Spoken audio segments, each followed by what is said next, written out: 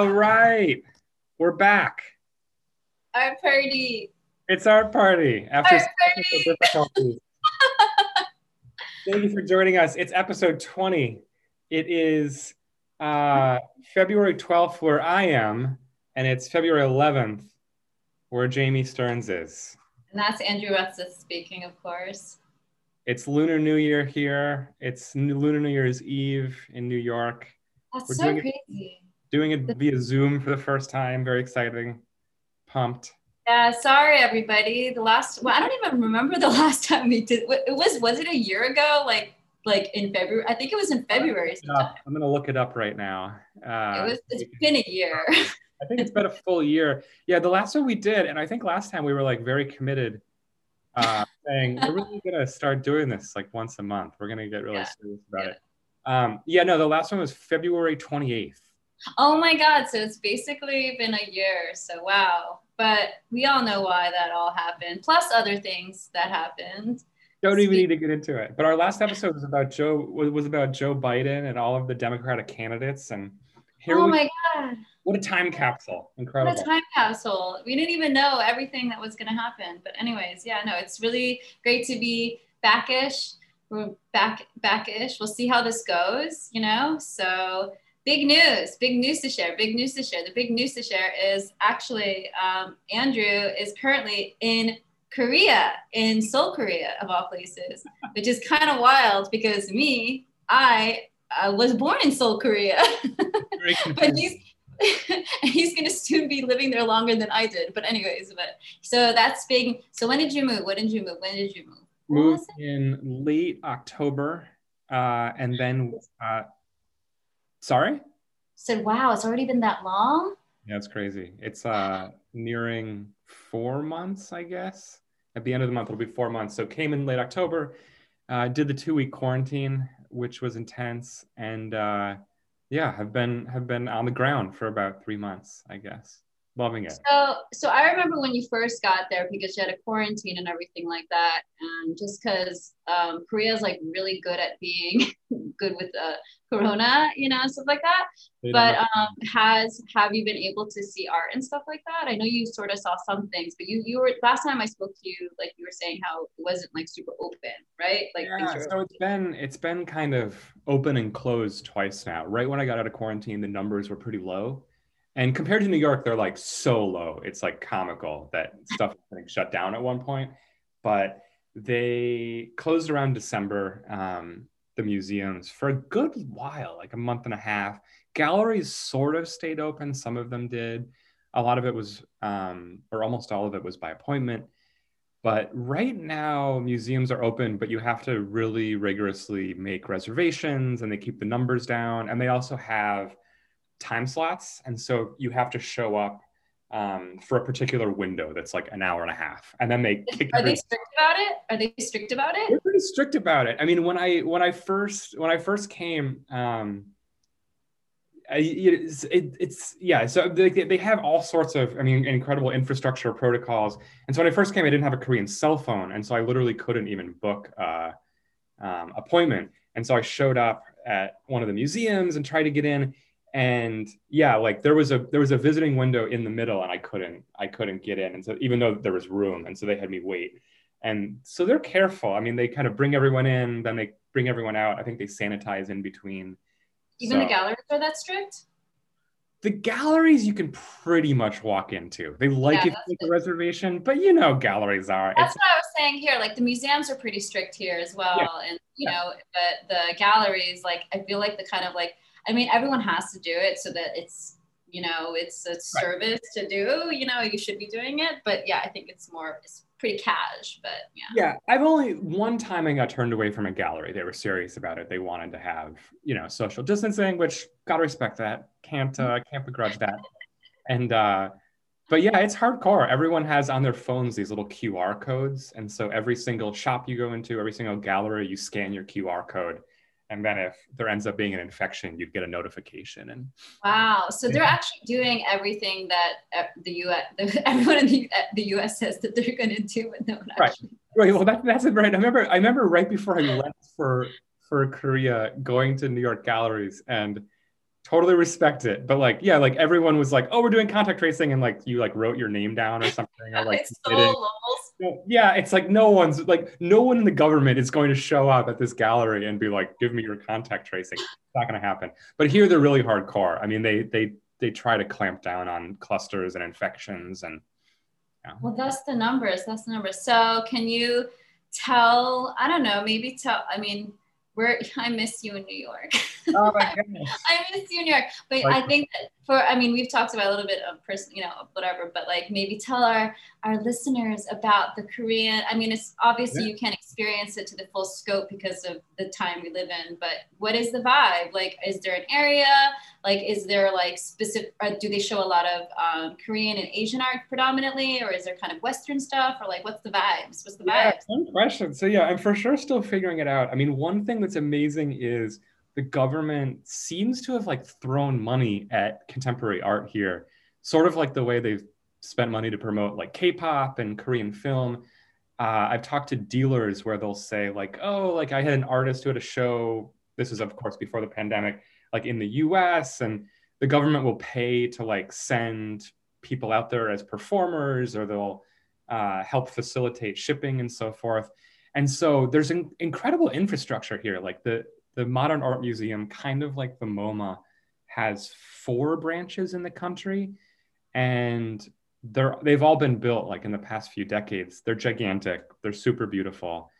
And so there is a big museum infrastructure. There's a big private museum infrastructure too. There's a decent number of places funded by corporations or collectors. I Uh, remember that when I was in Asia the one time, like especially also in Japan as well. It's almost like a weird hybrid, like shopping mall, yeah, you know, like it's in like these boutique kind of, you know, huge centers, and then there's yeah, this kind of corporate, like brought to you by like Samsung, you know, like the Samsung guy, like Lottie. Like Lottie's a big one. exactly. Yes. So Lottie, I went to did you go to their museum when you were here? I didn't, unfortunately. It might have, yeah. So like, I mean, this was crazy to me. The tallest tower in Korea, so like the World Trade Center of Korea, is called Lotte World Tower, and they have a giant mall in it, which is 10 stories tall and like super luxurious. And then there's a museum, and so there's like a giant Basquiat show right now, which the kids are loving. It was so exciting to see. It was like I just love it. it was the most like non-socially distanced place I've been to in my entire time here. It was packed with people, and people are like really into it. I mean, my general, who knows, but like people like really look at art here is my impression. It might just be because like I'm in a new place, so everything feels new. But like people in this Basquiat show were like, it was all 18-year-old kids, and they all had the headsets, and they were like listening to every single Yeah, painting. but I feel like that's a part of the kind of culture of the Supreme, kind of like the street, you know what I'm saying? The street That's culture thing too, that's that I think is very prevalent within like Korean pop culture. I mean, not to say that Basquiat is an artist in his own right, but there is this real like associative popularization and affiliation with, you know, certain brands like that. So overlap, yeah. 18-year-old boys does not surprise me. Also, I don't know. I think it's always like every 18-year-old. It's kind of like Basquiat's like the gateway drug to art for a lot of Yeah. No, people. I mean, that's the best It's way. not a diss. It's not a diss. You know? And so, no, yeah, no, that's why I was partially excited just seeing like, whoa, these are like a lot of young art fans being created here because you see Basquiat. And yeah, it's the gateway. So yeah, there's this crazy museum culture, and then there's a lot of galleries, which I'm still trying to wrap my head around. They are pretty much scattered around. There's a big area. So Jamie sent me to the coolest bar, which is called. Wait, now I'm blanking on it. It's the Composer. Cafe Johann Brahms. Yes, Cafe Johann Brahms. yes. It is. I went there. I went there like 10 years ago. It's amazing. It's this like incredible, legendary. I think it's from like the early '80s, maybe. Um, yeah. Did you like it? Did you like it? Yes, it was amazing because there are so few. First off, there are so few like bars, and that still has like a cafe vibe, which is very much like the thing. But to actually like like sit down and have a cocktail was so lovely. I mean, all the restaurants are under restrictions here. They can only be open until 9 p.m. And so we went at like 7:30. I'm so glad I'm so glad it's still there, and two, I'm glad it was a hit. Yeah, anybody who's in Korea should check out Cafe. It's like a time warp. It's like a time. I'm sure it's exactly the way I remember it too. I'm sure nothing changed in 10 years. Whatever 1980s Seoul was like, or what like Paris was like in the 50s, maybe or something. Yes. It's really like a different universe. And they have these big plush chairs, and we got like cheap. We got Singapore slings. It was so great. But yeah, it was empty. So I was like, oh, I hope this is going to be okay. But they were super nice. In any case, up around there, which is near the really old, beautiful palaces of the Joseon dynasty, that's where the kind of like old money galleries are, like Gallery Hyundai and Kukje. And they show all of the really classic, like post-war abstract artists.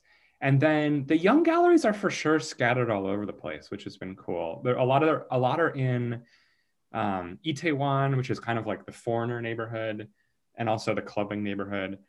And yeah, so there's a lot. And they show. Yeah, is it mostly Asian art? Do they like, you know, what's the kind of percentages, you know, like Western? I would say it's yeah, I feel like I don't know well enough. I would say it's maybe like 80-20 Asian, Western. There definitely is just like a huge 80 Asian to 20 Western. I think so. That would like just generally speaking of like all the galleries, because there is such a huge I've been told kind of like collecting market in Korea, and there are a lot of art schools, and so there's definitely this kind of Korean art world that I don't know, and coming from New York, didn't know much of anything about. But then a lot of the galleries do show a couple, you know, Western artists, European American. Like I've got to shout out our former guest Gina Beavers had a lovely show here at Various Small Fires, which is an LA gallery, but the owner's Korean, and so she has an outpost here right next to Itaewon. And so, yeah, that was great. So yeah, it's definitely a pretty international scene, but like for sure, like a robust. But like, okay, so talk about scale though. Like, you know, I mean, obviously nothing compares to New York. You know, I'm so sorry. I'm still going to be, I mean, I know you're, there's part of your heart that will always be a New Yorker forever and ever. Oh my gosh. But yeah, no, I mean, like, I know the density and the kind of concentration, obviously, and all that stuff is not the same, but does it feel, you know what I'm saying? Like, does it, because I've been to some cities, not, you know, some smaller city, you know, not smaller, but like cities around the world. And there's like a great little art scene, and there's stuff, and there's, you know, here and there. But then after like a few days, you know, especially since me and you are kind of like, I don't know, you do it way more than I do. But, you know, when I go to a new city, like the first things I want to see is the arts and like the museums and the galleries. And like, you know, that's, you know, like in addition to the sites, that's basically, you know, so is it feel like it's small or like medium, or like what's compared to New York, where of course, like, you know, we kind of like knew everything, it feels smaller, but it feels big enough where it's kind of like operating on all the levels, which is cool. Like there for sure are like the big money galleries that are doing the big fairs around the world. And then there seem to be like, yeah, like a robust number of kind of medium-sized galleries. And then there are like, finally I've started just being turned on to the kind of like scrappier, like artist-run spaces. And there's a big culture of that kind of like co-op galleries, almost like 11 curators came together and created this one gallery called WESS, W-E-S-S. There's a little tiny gallery called Outsite nearby there that's just like in someone's basement, and like I love like that. book a reservation, and yeah, it's like, and so there are lots of weird little things like that. So I definitely feels big enough where like, whoa, shit, like this is a lot to learn about. So question, okay, so maybe I don't know if I'm just like just popped into my head anyways. Do you think that you have had to kind of readjust your aesthetic alignment of what, you know what I'm saying, in terms of the art, the visuality of, you know, obviously the culture in general, that, you know, of course happens, but, you know, coming from a specifically art perspective lens, you know, coming from a Western US, New York, you know, getting micro into that, into this kind of like a different type of aesthetic, history, language. Yeah, no, that's so interesting. Yeah, no, so I mean, basically, like in quarantine, I bought all of these Korean art books, And I just like read them all because I was like, I kind of know these names. I've seen a couple of the paintings. I feel like the big adjustment was going to the giant museums here, like the MoMA style place called MMCA. And yeah, you walk in and you're like, whoa, okay, like I've seen photos of these, but we just would never see. So like Park So-bo and Kim Chang-yul and like all of these legendary kind of like 50s, 60s artists, that history I've had to like really learn, brush up on. But it feels at the same time not like a full adjustment because they were really at that time looking to predominantly France and then to a degree New York. And so you see these like incredible aesthetic overlaps, but of course, like it's being created in this entirely different cultural context. And so that's been really cool and exciting. The contemporary stuff, it's funny, yeah, like some stuff, it looks exactly right because we have the internet, like everyone's kind of like looking at the same stuff online. And like, so a lot of that stuff looks pretty similar. But then there'll be stuff where like, I'm just like, whoa, I have no idea what this is talking about. Like I went into this alternative space to the west of Gyeongbuk Palace, which is called Factory Gallery or Factory Space. And it was this audio piece and it was in Korean, of course, and there's no translation. I was like, wow, like I literally have no idea what this is about. And like, so I could translate the press release using my translation app. But so there is stuff like that where like, for sure, I'm just not going to get it. And so that's, I mean, it's been kind of exciting in a way, but it's also super humbling where you're like, well, there's some stuff I'm just not going to get unless I, learn the language and I talk. think this sounds so great. And, I know we talked about because of Rona life, like you can't travel to, as you can't really travel right now to the other Asian countries. Totally. But, oh my God, but it's going to be such an exciting adventure when like, well, it is right now, but then to be able to have like the access to all these different places, you know what I'm saying? Like I've never been to China, like anywhere in China. Oh my God. I'm like dying to go. Like I feel like and I feel like the art movement that's happening. Like I just feel like it's just like, I've said it for years and years and years. It's like our empire is falling. You know what I'm saying? Like I think we're the new time is about to be approaching. But I think it's really interesting and just kind of the way that the market and also it's like it's really interesting actually. What was it? I haven't seen a lot of shows in New York because I'm A and I'm B. But this is He Jiangyu. I'm probably butchering the name because I'm an Americanized person. But He Jiangyu at Andrew Krebs. It looks so good. Dude, you would go bananas. It's probably one of the best shows I've seen in like a really, really, really, really long time. Well, like all listeners know that you have a very high bar. You're the I do have a really high bar. Like I went to a few shows like when it was like summer, early fall when it was like New York was having a little bit of pulse of a life back, but then the winter and blah blah blah. But no, tell us about the show. But for me too, I think that even we've seen especially within the last few years, like a real uptick in Chinese artists being represented by all levels of galleries, like from what I'm saying. Perhaps isn't small necessarily, but like like huge, what I'm saying, to really big. And I think that's really responding to like kind of the shift in like the dynamics of the market and the I don't want to call it, it's beyond globalization. You know what I'm saying? It's not even global. It's like, it's way bigger than that, but I definitely think that there's just going to be really transformational within the next 10 years. It's going to be it's going to be a radical shift of just, who is showing like obviously American-based artists, but then also kind of the international. I do think that especially Asian artists are going to have like way more presence, because I do think that there is this like support, there's this government support, there's this whatever, what I'm saying, this really like kind of exportation, of culture and of that kind of thing. Cause I mean, I feel like that everyone else is catching up with what makes America, whatever, a huge part of American dominance is culture. You know what I'm saying? And we've definitely like been the authors of it for a while. And yeah, totally. Let's see. Guggenheim's doing a big show about Korea, a little bit like the one that they did about China a couple of years ago. So I feel like that's going to be a big moment for the. Oh, you're gonna be involved. You have to do something with it. You need to be there. I'm just hoping to come back and see it. I'm hoping we can travel. I can leave and come back easily. So. But talk about the crepe show. Talk about the crepe show. I want to hear. The crepe show. Oh, it's. I mean, I saw. I went to. I like. I don't know about everybody else. This is a segue into maybe another topic we have very loosely on our list. This idea of seeing the general vibe of seeing art during the pandemic, right?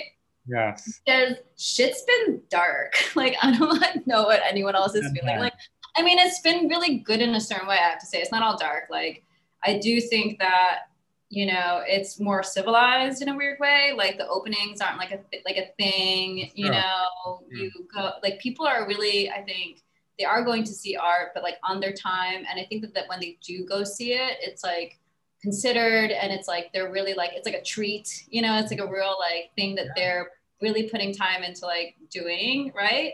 Versus just happen to be going to dinner in this area and I'll just pop into this place and some nearby kind of feeling.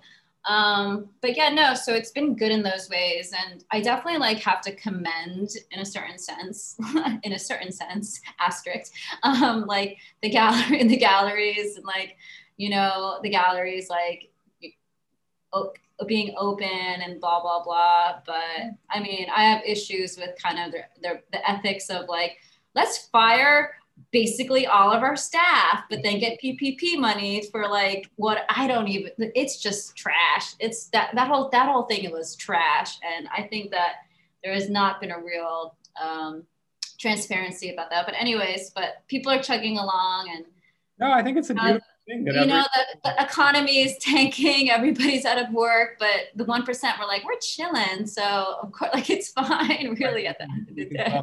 Things. But yeah, the fact I do think it's like, you know, it's like, you know, not very, it's a little bit like gauche to be like, you know, being rich and being fabulous and being whatever, you know, it's like a little bit gauche. But I do think that it's good that the galleries are chugging along and, you know, it's good to see. But yeah, seeing like, I have to say though, it's definitely like, I think that there's just like a general, like, you know, there is a strange kind of conundrum. Like, it's almost like seeing art might be this concept of self-care or something. Like it could be positive, you know, in that way, like self-care, like it's like you want to see some culture, you want to like see things in real life, you want to get out of your house, you want to like, you know, be thinking and externalize, you know, and things like that. But then there is that kind of double-edged thing of like, what's the point?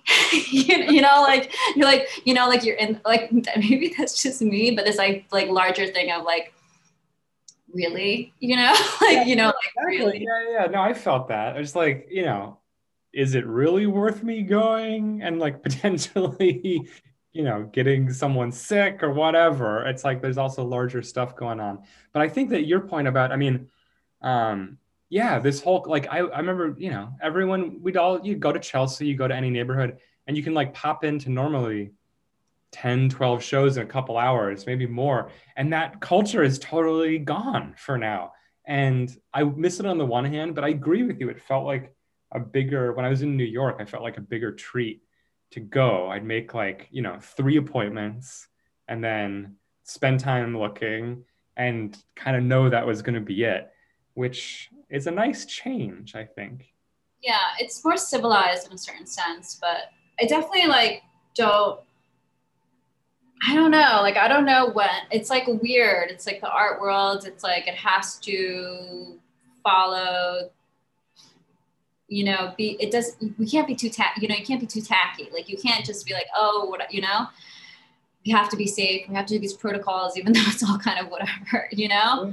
But there definitely is like the larger, like systemic cog in the wheel kind of vibe, you know, ranting and raving per usual, but you know, but it's like, you know, it is, I think that it's super a part of it.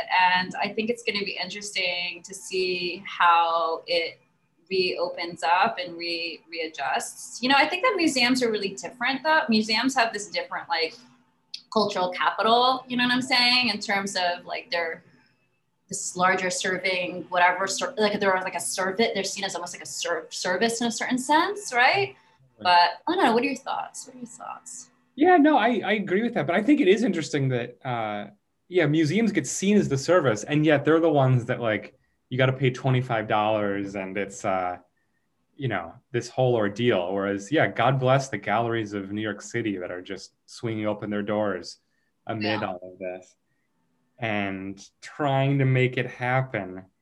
Do you have a sense of, I mean, when, I'm not even going to ask that. I was going to ask when No, do you, ask. when do you think like anything is remotely going to come back to normal? But of course, no one knows. I think I here's my prediction, which is totally like, I mean, I'm really bad at predictions, so yeah. Whatever. But I think that if things, the vaccinations and things get like the rate keeps going down like it has. I mean, it's still shit as fuck here, but like obviously, but like you know, whatever, the new administration, hopefully maybe they can get their stuff together and science and all that stuff, but bureaucracy is a real thing. So anyways, but I think that I think that the galleries are shooting for the fall. You know what I'm saying? Like fall 2021. It's not back to normal, quote unquote, you know, but I definitely think but the thing is, because even in the summer here, I think we were all just going bananas, you know, like losing, you know, you were here. We were all just like, as soon as it got warm out, we're like, even though we weren't mass gathering or anything, I was seeing a lot more art. I was like, people around, you know, walking around downtown and like popping into things. It felt more loose, you know? Yeah. But I definitely think that probably by the fall, like there will be more of a less sense of like rigid decorum about it and more of a celebratory vibes, but not too celebratory, because I don't think that, I mean, who knows? I mean, like I don't know, but I think that, and that's the thing, it's like fall, as you know, is always the beginning of the season. You know, it's like the beginning of the art season, you know? It's crisp. The city is beautiful. All of the shows are opening. Yeah, that's a nice target. I think that's going to be, like, I don't think the spring, like, don't yet. We're not yet, but it's going to be the same. Yeah. But I was reading that Times article yesterday, I think, about the fact that I didn't quite absorb this. LA museums have been closed for like almost a year. It's insane. Really? I like, no idea. Like Made in LA, the Hammer Biennial, I guess they installed it in June or something, and it never opened, and it's just like still sitting there. And all of these shows got seen for like, you know, a week or 2 weeks, and they still can't open. And that's just crazy, because New York, I mean, it was rough, but they keep going back. Yeah. I think that LA is dark though. Like I know somebody who went to visit there not too long ago, and they said it's like pretty like dark, like psychically dark, you know, like that it's like not doing well, and like things are like more shut down feeling. And I guess, I don't know, maybe because of like New York, it's like, it's a city, it's like a walking city. It's like, it's still like alive, even though it's like, you know what I'm saying? It has like a different thing versus like it's LA, like being a car city and just, I don't know though. I don't know, but I don't know. It's definitely like, you know, it's weird though, but it's like, it's also like what I kind of miss the most though is just the kind of randomness of, you know, like they're like your friends, but they're like not your like friends. Like you don't like, you know, text them and whatever, things like that. But you've known them through like a series over a period of years, you know, and you see them at these things, and there's this kind of sense of belonging or likeness or something because of the kind of associative spheres in which you like have resided in or kind of bump up next to each other in certain ways. And I miss those people. I miss it because, you know, I miss those people. I miss those people that you see at those kind of settings, and just having like, you know, like a drink with someone who you're like not, you know, because everything now it's like when you have a drink or you have a dinner with somebody, it's like a real like, it's a real thing. It's like a date, you know. It's a real event. It's a real event, you know. It might be like the only person you're seeing for a month or 2 weeks or however long, you know? And so it's like a real thing. And there's a lot, it's great because it's like very, you know, I don't know, it like reaffirms the kind of strong bonds, but like those kind of like loose casual bonds of like the art world friends, you know what I'm saying? That you just like, you kind of, you follow on Instagram, maybe, you know, kind of vibe. I miss them. I miss those cuties. Like, you know, not to overstate it, but I think that's where like a lot of the magic happens in the art world, where you're like out and then you're like, oh, like, so you're with someone like, oh, it's like my friend's gonna come by, or you're just at a bar and you run into people that, yeah, like you talk to once a year, a few times a year. And then you like get ideas and you meet other people and someone shows you an artist or mentions someone. And like, that's how the things snowball and ideas get done. Everything feels so cloistered and stuck I on know. now. And I'm a person who thrives on synergy. It's such a cheesy word, but it's so, you know, like the kind of that, yeah, you know, it's such, I sound like some sort of like 80s metal band, but like, I mean, 80s band, but like, no, like the synergy, like the kind of the synergistic kind of magic, those kind of flickering, like little sparks of, you know, the interactions and totally. yeah. And just like seeing something that you would probably not like now it's like, I'm like, if I, as we said, like I go out, I'm like, okay, I'm going to see these three things and then I'm just going to bounce and versus like, oh, like I'll just like kind of walk around and just pop in wherever, you know? Wait, so I have questions for you. Since you're really social and someone who's always like talking to artists and planning shows, have you been doing like Zoom studio visits? Do you Oh do my God. time Yes. stuff, or what do you do? Oh my God. It's dark. On a daily basis from work and through running the gallery, I am on maybe like minimally like 3 Zoom calls, sometimes up to like 6. And they're like all like an hour long. Like it is like, why? You know? I think that it's, yeah, I'm like old, I wish like everyone could just do a phone call. I think that not everything, but like I think that like 70 to 80% of all Zoom calls could just be a phone call. But I think everybody is so like, we're now like, oh, let's Zoom. And so whatever, we're Zooming right now. But yeah, no, doing Zoom video studio things and stuff like is definitely weird. It's like works, but like it's strange. And I worked with like 2 international artists, one in Canada and this group that's in Norway coming up.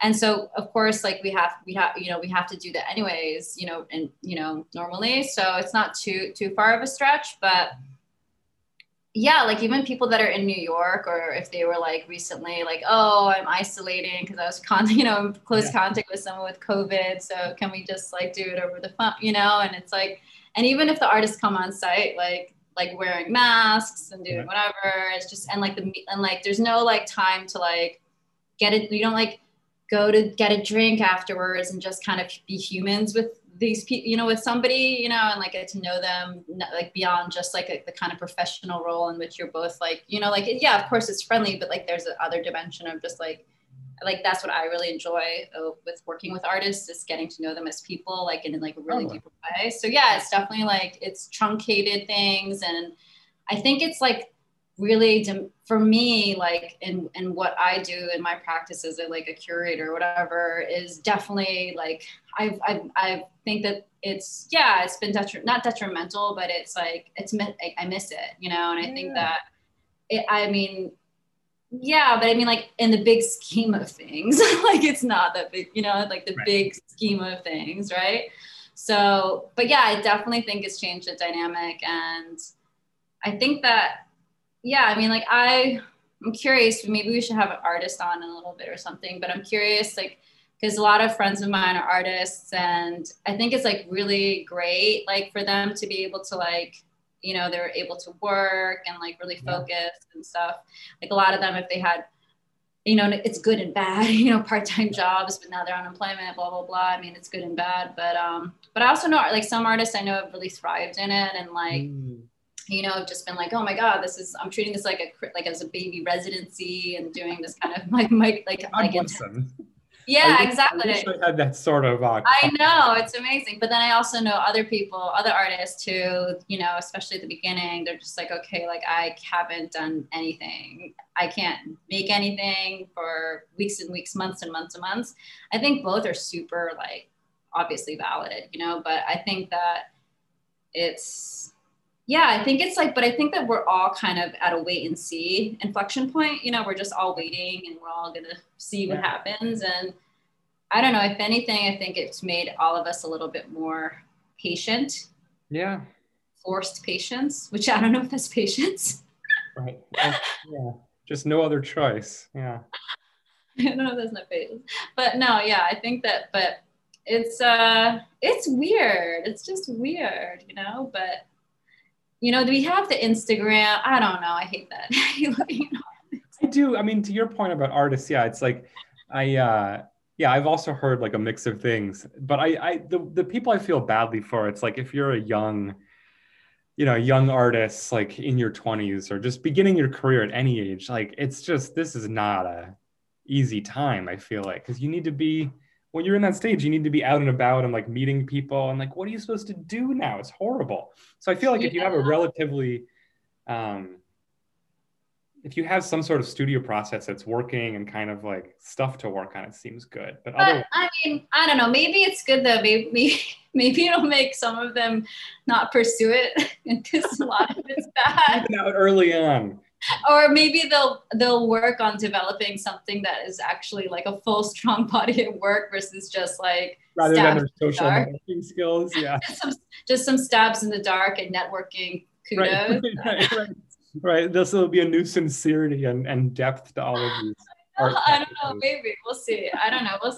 We'll see. I mean, I think that, there's already been a trend of kind of the debris art, so it's still probably thriving. You know, now it's like, what art? The debris art. Yeah. You know, just the kind of pieces here and there, the little tinkle, little tankle, little jingle jangle, and like put it together. What do you get? That's been going on for a while now. Yeah. It's like the clothes that the young kids wear. Oh my God, I'm so old. I can't even. Like these young kids are wearing these crazy clothes. What are these kids wearing? They're just wearing ribbons everywhere. It's just ribbons. This cottage core. Oh my God. I can't keep up. So an artist was like, yeah, so like I really like your style. It's like you have like no style. And I was like, thanks. I was like, okay. I was like, cool. They're like 23 years old. I was like, awesome. Dialogue with the youth. That's exciting. Oh, all right. Well, maybe this is a good segue talking about the youth. Okay. Talking about what? I said maybe this is another good segue. This is a good transition. I'm trying to segue, transition. I'm ruining the segue. This is pro here. This is good. No, it's people. No, it's well, I don't even know. What was the title? Was it called Bad Figurative Painting in the by Dean Kissick in the Spectator. Yes, it's caused a little bit of a kerfuffle on the internet when I thought it was exciting because when was the last time an article of art criticism? It's been like a year. No one cared about art criticism during the pandemic, and then finally, people got their feathers ruffled. Okay, so I'm gonna let you take the lead on this because 1, you're smarter than me, and 2, you're actually a critic, and 3, you probably know like a lot more about just the kind of historical contextualization and everything else. But I want to know your opinion as both a critic in terms of the writing and a person and critic in terms of their point and context and whatever. What did you think? Yeah, so I'm pulling it up here to see if I'll read the headline for people that haven't seen it. It's called "The Rise of Figurative Painting," and then the subhead is "The Art Market is Awash with Paintings That Look Like They've Been Designed by Algorithm." Dean Kissick on how zombie figuration became a global phenomenon. So yeah, the summary is that kind of. When was it published? When was it? It was at the very end of January. January, okay. Yeah. And so, his argument is essentially that just in the way that we were kind of awash in horrible abstraction, 5 years ago, that's kind of come into figuration, and it's this kind of retread of all these art historical tropes, and it's sort of meaningless, and as a consequence, it's become this big market phenomenon, which I think it's kind of hard to argue with a lot of that. You can go to galleries and see it. and it's definitely the dominant mode right now, right? This like cartoon figuration thing that's kind of like goofy and knows a little bit about our history and winks about it and is dumb to some degree. And then I think, I can't remember he brings it up, but you're of course the big Marcia Tucker fan, right? And so there's this sense of, when did she organize the Bad Painting Show at the New Museum? That was like the 70s, right? Late 70s. I forget. I'm bad. So there is like this kind of lineage of the art world at various points turning to figuration. Yeah, I was happy to see it. I feel like what he wrote, everyone's been talking about for a long time in various ways. This kind of like sickness with it. Yeah, this level of slickness in the art that. I mean, yeah, for sure. I mean, like Andy's sticking out his tongue. I think I mean, for sure. I think, how long do you think it's like, I feel like it's been like super pervasive, this kind of trend, for maybe like 3 to 4 years. It's been like hyper, everywhere, right? Yeah, I think that's right. I mean, and I think it's felt like 3 or 4 years is when it's really become saturated to the point where you have like I've seen some stuff on Instagram in the last year or two where it looks like copies of the stuff being made like 4 or 5 years ago. It's like, are you kidding me? Like, why would you want to do this as a young artist? It's horrible. It's really depressing as hell. I mean, I understand, like, I get it, you know, like I think that, you know, I definitely think it's the art of, you know, it's reflecting back to us, like the kind of condition in which we're all in, you know. It's like, they look good, you know, not all of them, like some of, you know, there's definitely like in a lot of these, there's real like quote unquote technical skill, right? Right. There's technical skill. They're like colorful, they're vibrant, like the figure, painting, the body, blah, blah, forever and ever in art history, get it? You know what I'm saying? Yeah. And they're so like digestible and approachable, and not to be like whatever, but they're paintings and they're figurative paintings. And those are the things that sell the most. So obviously that's what's going to work. And I think that, you know, like so many galleries, especially like, you know, the ones that are like, you know, trying to start out, like the smaller to mid-tier to whatever galleries, it's like, that's always been the cash cow. That's always been the cash cow of any program forever. Yeah. But now it's just like really like churning it out, you know, and it's created, you know, like the way that, but it's also like, you know, like I feel kind of not bad for, I don't feel bad for the galleries ever, but like, I feel it's like you know, there's so much glut, and then there's such a hierarchy, there's such a even more dominant hierarchical structure within the gallery framework, you know, like these Warners and, you know what I'm saying? Yeah. Like the House of Portraits and stuff like that.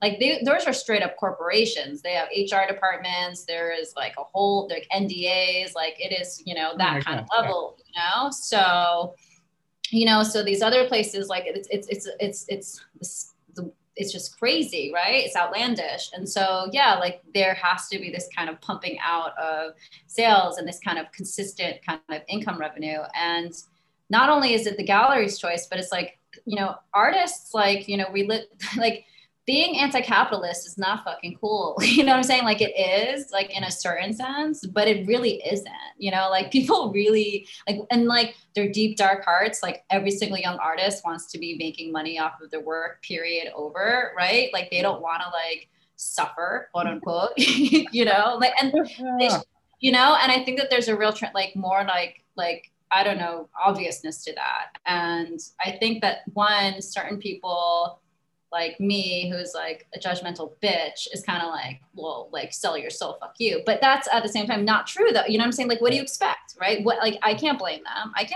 right?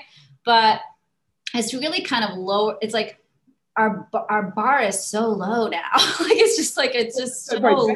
That's exactly my thing. Like, I don't mind. I love a painting of a figure. Like any We've been doing it for thousands of years. Yes. It's not going to stop overnight. Painting, you know, like it's okay. There's a place for it. Yeah. there's always a place for it. Like, but it's just the saturation and the bar. What were you going to say? No, that's exactly what I was. I mean, you really encapsulated it because it just strikes me. I mean, a lot of these galleries that I think would, at every tier, that would purport to be kind of like avant-garde, for lack of a better word, or like gallery that's interested in the future, showing so much of it. That's the issue. It's like this incredible glut, and I have sometimes I mean, yeah, you wonder, like, do you really believe in this? I mean, come on. I mean, so the artists that he, without going down the list completely, the artists that Keswick lists are like Dana Schutz, Nicholas Party. I mean, Nicholas Party, horrible, in my opinion. Matthew Wong. I mean, Matthew Wong, good. Jonas Wood, rough. That's rough. Adrian Jenny, horrible. I mean, I think part of the issue is yeah, it's like the bar, and it's just the amount of energy and kind of attention some of these people suck up, which is like, oh God. Yeah, but those are kind of like the more well-known ones. But I have to say, like, I was like having like a real, like, I had like an Instagram like judge fest, like pre-pandemic, when I was doing one of my downtown Lower East Side Chinatown gallery crawls, and I was like, am I in the same fucking gallery? Like, every gallery I would go into, it was like just like painting, bright colors, sort of droopy abstract figure reference things, and these kind of surreal like landscape magicscapes with like hard lines, cartoony meets like surreality, meets like Freudian, whatever. It's just as like, I was like, what the fuck is this? And it was so annoying. It was just like, it was annoying. And I saw that it is, if I went, like, let's say I went to 12 galleries, like 8 of them had it, you know what I'm saying? And it's just like that level of just like, oh my gosh. I mean, like, I have to say though, like, I wrote a little like I was like, oh, I read this, and like, I think this is like, I have to be honest. I sort of know Dean. Like, I don't really know him, but like, I know of him, and we've met a few times. And I really respect his like attitude and his kind of like he's like, I think a very, he's not an aggressive writer, but he's kind of just like, he like goes for it in a certain sense, a little bit male in that way, but like, whatever, that's fine. I think that's all good. But I have to say, it was like not like the best well-written piece, but I have to give him props for doing it, because I feel like a lot of people like were out, probably wanted to like stab him, and probably I don't know. I don't really know, because I don't do the Twitter or anything like that, so I don't really know the backlash or anything. But I wrote a little like, oh, this was like, I read this, I completely agree with this, I think it's really whatever. I did one of my little stupid diatribes at like 12 o'clock at night, before I go to bed. I never do. Anywhere, but anyways, but I had weirdly a few people that I knew, like, kind of comment, and it was crazy though. Like, they sent me like really long text, like messages in response. And it was kind of interesting. Like, somebody had mentioned this idea of like, women, like this idea of women and like, people that are of like, like of color and stuff, using the body, and they kind of took it to this like place where I didn't see that the article was going. Like, I didn't really see that it was like doing that necessarily, but I can like see how the climate of our sensitivity could lead one to interpret it in such a way. But I think that it's definitely like, I see that point, and I want to just like acknowledge that point, But I don't know. The fact that race doesn't get addressed really in the article, at least I remember. Yeah, but I mean, the thing is like, I think that a lot of people, this idea of, but I think that I think that the person that was writing to me saying that, I understand what they were saying, but I didn't necessarily agree with what they were saying, because I felt like,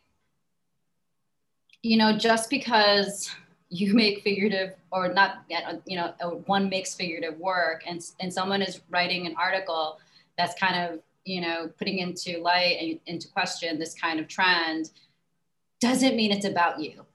You know what I'm saying? Like, and I think that that's really why, where I feel like it's like a real, real unfortunate kind of landscape that art criticism or criticism in general is in right now, where it's like we all, whatever the everything, like, yes, a lot of it is justified, but there is this kind of idea of like, I hate this hyper personalization that everyone has for everything, where it's like, this isn't like step outside of you for a second and look at it, a bigger picture, right? And I do think that Kissick does that, and I don't think it's not a Pulitzer here, but like I do think that it's a necessary conversation, and I think that it's really kind of makes me a little bit, I don't know, like a little bit not sad, but whatever, about the fact that it's almost like people are like trying to not even have it. It's like crazy, right? Yeah. I think what's also just tough in an article like that is to take on something that huge, because there are all these various substrands of the kind of figurative painting thing, and you would need like 10,000 words to really delve into kind of what's interesting and what's bad and come up with some sort of criteria. And so I kind of appreciated that he kind of took a flame to the forest. It was just did too. I super loved it. I loved, you know me, I'm like, burn it all down. Yeah. I mean, because like, me included. You just need this, But I have to say, my one criticism about his criticism is the way that it was written was extremely, not baity, but he was working with, he's writing within a formula, and I totally get it because it's like an online, you know what I'm saying? Whatever, like the structure of it. But, he used a lot of, keywords and political figures and things, and you know what I'm saying, to kind of, I think, like, not spectacularize it or anything like that, but it definitely was kind of not for me. Like it had like, you could see like there was like a recipe, like how like New Yorker articles, like the part where they're like, and he has gray hair and a mop of blah, blah, blah, and like a twinkle in his, like there's always that, like that weird New Yorker formula of like describe the subject in this kind of whatever weird ass descriptive way, This was definitely like say Trump or what I like say these keywords like tagging throughout, which I get it, but I'm happy that I wrote it, and I hope that, like, I don't know, he seems like kind of like a little like ninja samurai, like I'm gonna like choo choo choo choo, like like kind of like darts in and out, and I feel like he has like a good, I don't know, I couldn't do it. People already hate me, but like I'd be like Yeah, no, I thought it was good. It's and I like his column. He does in Spike too. He does. He has a good writer. I'm being a little harsh on it in terms of the writing, but I also feel like it was like a limit of the form that he was probably set anyway. So yeah, it's a kind of like buttoned up magazine. Yeah, good job, Dean. Good job. But stirring the pot. Not to be like dragging the subject on though, but I thought it was a little bit lulls. Like I didn't really like read it, or I actually I'm not remembering this correctly, but I think that I had saw like he was doing some sort of like Zoom convo with like, of all people, Stefan Shimkowitz, which is kind of like amazing. Which is kind of like, what side are you on, man? Like, do you know what I'm saying? It's a very contemporary situation, right?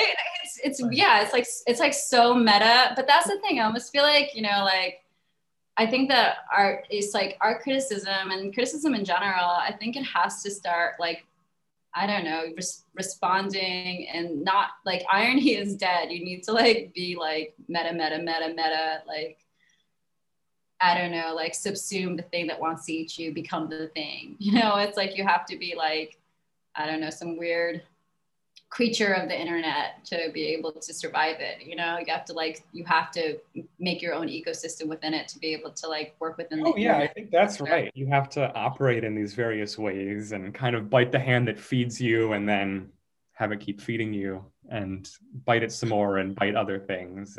But you're so nice, but you still survive. You're so like nice and like democratic. I'm holding on. Diplomatic. Trying to hold on. You can never burn it down. You're too nice. We do Rex and Rants. Oh my God, yes, okay.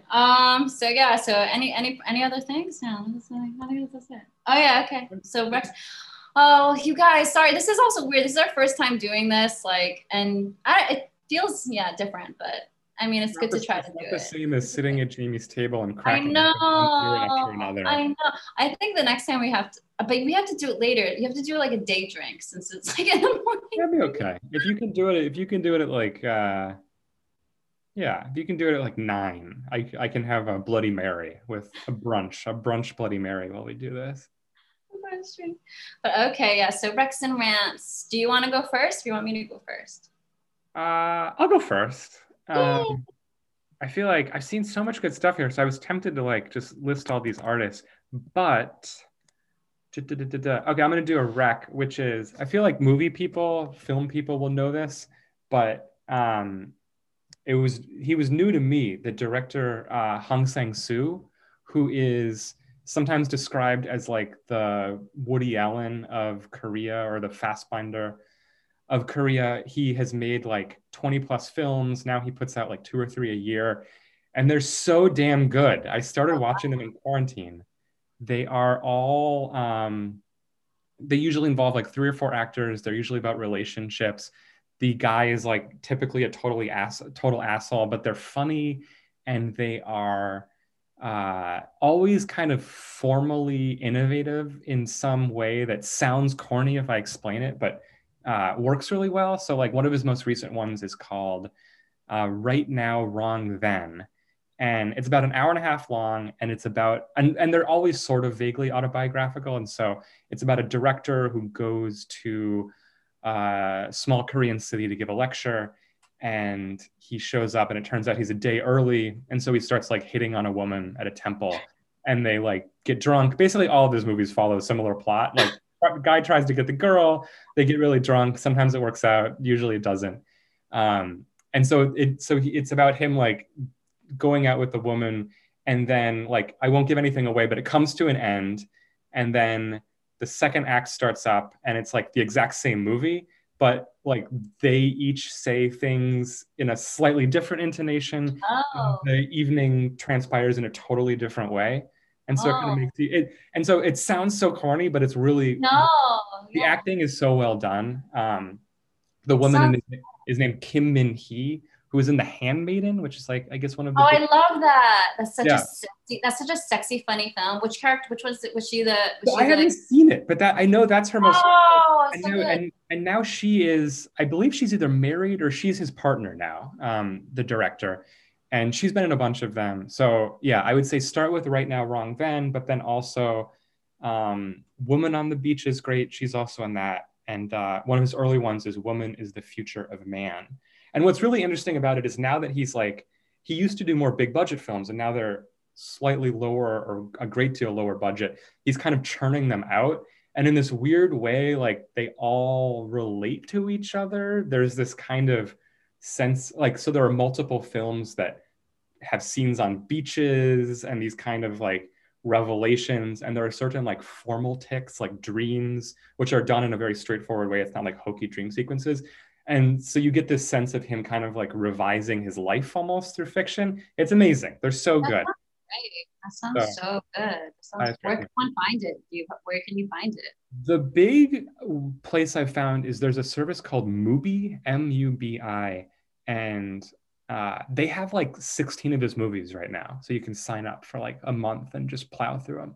That sounds so good. And then otherwise, yeah, like they're rentable through Amazon and stuff. That sounds so good.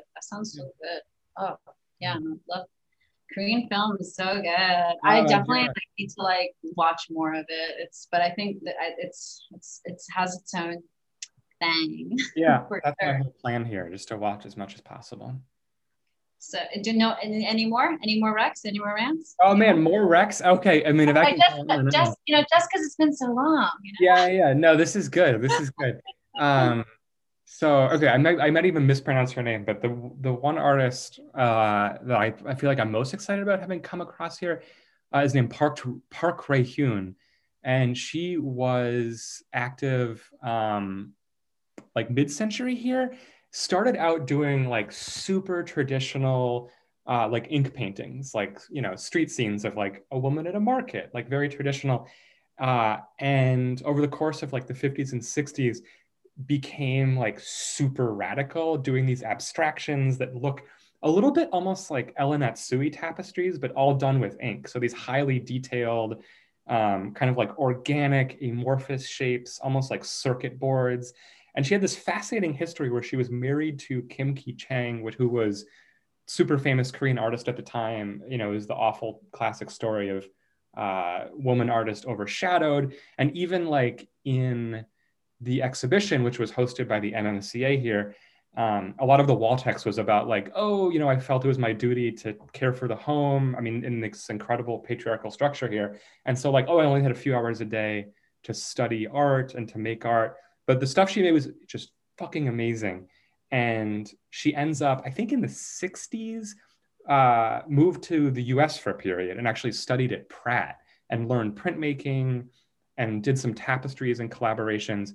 And just, yeah, super fascinating, incredible artist. And then awful, like she dies of cancer in 1976 when she's in her 50s. And so you get this sense of someone who like could have been just incredibly world famous, and or at least as famous as her husband in Korea. And now the kind of museum infrastructure here, like everywhere, is catching up. But it's Park, and then it's Rehun, Park Ryun.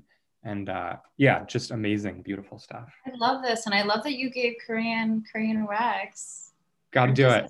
Got to do it. You're deep in it. You're like way more Korean than I am. That's not true. I'm like super Korean, but I'm like. I was gonna say that's not. I can't cook a single thing, and you have your feast. No. But like, I'm jealous. I'm like envious of your deep dives. It's so good. It's so good. I'm definitely gonna check out both of this. Okay. Well, mine just feels so like basic. It's a time for basic pleasures. I have a rec too. I'm keeping it posy, yo. 2021 posy vibes. Nice. So mine's also a movie, but it's an American movie. Just, you know. It's called The Sound of Metal. Have you heard of this? No, never heard of it. It's fairly new. It's on Amazon. It's like an Amazon Prime joint. You know, it's on Amazon Prime. Nice. It's like it just can get super easy. It's directed by Darius Marger. He did like The Place Beyond the Pines. I don't know if you've seen that. I've heard of that. I haven't seen it now. It has like this kind of like dreamy, but anyways, the lead actor is Riz Ahmed. He is so fine in it. Oh my god, he's so cute. But he's an amazing actor. Besides his like adorableness, he does an incredible job. So essentially, it's this movie about this heavy metal drummer who. This isn't really a spoiler, so this is whatever, but he loses his hearing. And it's really, you know, I definitely like, it's well acted, well directed, kind of poetic in this like kind of lush kind of sky way. But I also really I appreciated all of that, but then I also really appreciated the kind of the showing like the deaf culture, deaf world, you know what I'm saying? Deaf being, you know what I'm saying? And like this, not like, you know, whenever you think of like, oh, like a movie that's about a disability, quote unquote, there's always that kind of like weird, like, I don't know, that thing, you know, like that thing, you know, that's that kind of like, ugh, why are you kind of, it's like a dehumanization of certain, it's like almost a little patronizing or sermonizing. Super, exactly. And like too like messagey or whatever. No, but I think it was just like so subtle, and this idea of just kind of being and communicating and like growing into yourself, and like what is like just a relationship, like this like basic shit, you know, relationships like with others, relationships with loves, relationships with yourself, you know, relationships with kind of the world in which you inhabit. And so it's not like amazing film, but I thought that it was definitely like, I think that there's been so much, I mean, I've definitely done this, like been consuming so much like TV and movies and stuff like that because of the pandemic. And it's almost like, it's just all glossing over, you know, it's like whatever. Yeah. But I definitely thought it was like a really nice like moment. And then my second baby rec, just because, you know, whatever, to really bring it down a notch, is Blank Empire. I've heard Have you so seen good. this? No, everyone It's says to watch it. It's good. it's so bad, but it's so good bad. So it's on Netflix, Bling Empire. So basically, it's about like, you know, like that movie Crazy Rich Asians. It's kind of like, Yes. okay, if these people are real, like, Oh my and they live God. in LA or Beverly Hills, you know, and like the kind of life. And it's this cat, and it's all Asian like reality show, which is So like very I didn't rare. even realize that it's a full-on like reality show. It's Okay. like a reality show, yeah, for sure. And it's like all Asians, and it is like so like lols absurd, but it's just such a great like I don't know if you I mean, I'm gonna watch yeah, it tonight. I can't wait. it's so bingeable. It's like you're just like, how did I just watch 5 hours of this dumb shit? But you're like, I want to watch more. It's so and yeah, but like shout outs to the all Asians because I definitely it's just like it's about being Asian, but it's not about being Asian, you know? And it's like it's and Yeah. I think that that's just something kind of this idea of just like the normalcy of that is really, really good. And also one of the characters is adopted. So there Ooh. you go. There you Oh, go. I Anyway. can't wait to watch. That Yeah, sounds. no, but it's so stupid. Like it is like I'm just like, oh my God, this is so dumb. But it's like eating like a frozen pizza. You're like, Yeah, that's yes. important. Yeah, yeah. Speaking of horrible television, did you watch Emily in Paris? Oh my God, that was actually just bad, It bad. was Not good so bad. bad. It was Oh, just bad, I bad. kind of loved it though. I found it like Oh my just God. it It was was so so dark. like rain It was melting in a I way. so I hated every minute of it. It And was it was so crazy. I was on a Zoom event with what's that? Patricia Fields. There was this event that I was helping to organize, and Patricia Fields was one of the speakers of it, and was the costume head oh for the okay yeah I show. don't know who it is yeah yeah. Patricia Fields, she did all the Sex in the City wardrobe. She's Oh very shit of course okay super yeah super yeah. famous, the crazy like red hair. She's got Wow. Screaming Mimi's the vintage store. She's like kind of the doyen of Okay. like Yeah, yeah, New cool. York, kind of like street punk, like meets like couture glam, meets all this stuff. Anyways, she's like New York's like Vivienne Westwood. Yeah. Anyway, so I was on this like Zoom thing, and they're doing this presentation, whatever. But then she was going on and on about like she's like, oh, and like like Emily in Paris, and we did this clothing, and she's just like a stick, and we put some like but we just threw like some Chanel with some like sneakers, and like, and I was just like, and she's so cool, and like she's like she's just a rad Yeah. fucking human. But the fact that she like didn't get how fucking bad Emily was Paris was, and she like worked at it, I almost felt like bad for bad. I wanted to be like, please just stop talking about it because it I was can't just even hear so about bad. this. Yeah. It Because was I was like, this is fucking with your brand. You being like associated with that stupid ass show is so bad. But what is that? What's her name? Collins. What's her name? What's the lead? The lead. What's the girl's the woman name? who plays it. I don't even know. Yeah, her name's I forget because my brain is a little bit broken. Has she But been in stuff? she is Phil Collins' daughter. Oh, I read that. I did know Yeah, that. yeah, Yeah, yeah. yeah. But Anyway, I found it. I really kind of loved it because it was really? like just because it was so bad. It was just it kind of for me reached that level of like it was unfathomable to me where like you could see the worst joke coming or like the worst possible plot outcome and it was like of course that's going to happen and then it happens and you're just like wow like Also, her Instagram post, her usage, she's like, so she like holding up like a fucking latte and just being like kisses and like she's like now I have like 60,000 followers. I was like, latte love or what it's just like oh my it's like God. that's not how the internet works, you dumbass. It's like It's just oh I beautiful. feel like that was like a preteen movie and it was trying to not package itself as that, but that's how it should have been packaged. It should have been Right. packaged, not even preteens. I feel like preteen is too, like, it's like 8-year-olds. You know what I'm saying? Right. 8-year Yes. olds. Yeah. Right. Like, If think you're about, 12, if you're 12, you were too sophisticated. You would yeah, watch. if you're 12, you're way too sophisticated. Yeah, exactly. Like if you're 8, you're like, oh, pretty Yeah, Paris. cool to be a girl in Paris. Oh my Oh, God. I could just go on and on. Anyways, we're really off track. we're really off track, but I had We're to really ask. off track. Yeah, But I don't know. there's so I much think that culture to that's, consume. There's so I much. mean, but it's kind of crazy though, because I feel like it's, circling it back to art a little bit here. Like, I definitely feel like you know, when I do see friends on the rare occasion, you know, we talk about movies, and we talk about TV shows, you know, because that's kind of the cultural common denominator right now, you know, like it's like some people say, well, have you seen shows? And I'm like, oh, I saw this or this, but it's not like, you know, a point of quote unquote conversation anymore, but who knows? No, it's true. It's yeah, I hope we can get back to that. Because also part of the issue is also, right, like if you're an artist, you don't even want to do a show now, right? If you're like have a big exciting thing, because no one's going to see it. So like, I know it's really fucking badly dark. for everyone involved, the people showing, the people who don't want to show. Anyways, thanks everybody for listening. I hope it wasn't too meandering, and I hope it wasn't too like weird, because it's new for us too. We're adjusting the format. Maybe we'll do another one before a year passes. I want to try to do video. Rustis wants to boo-boo it, but I think that I'm very vain. I think the viewers would love to see we're so expressive in our different ways, facially and like gesturally. I feel like it could really add to the flavor. And Jamie's very well dressed right now. I feel badly we didn't do the video because you have. Oh my god, I threw on this thing just in case we would do video, but honestly, I'm wearing like sweatpants for the same sweats forever.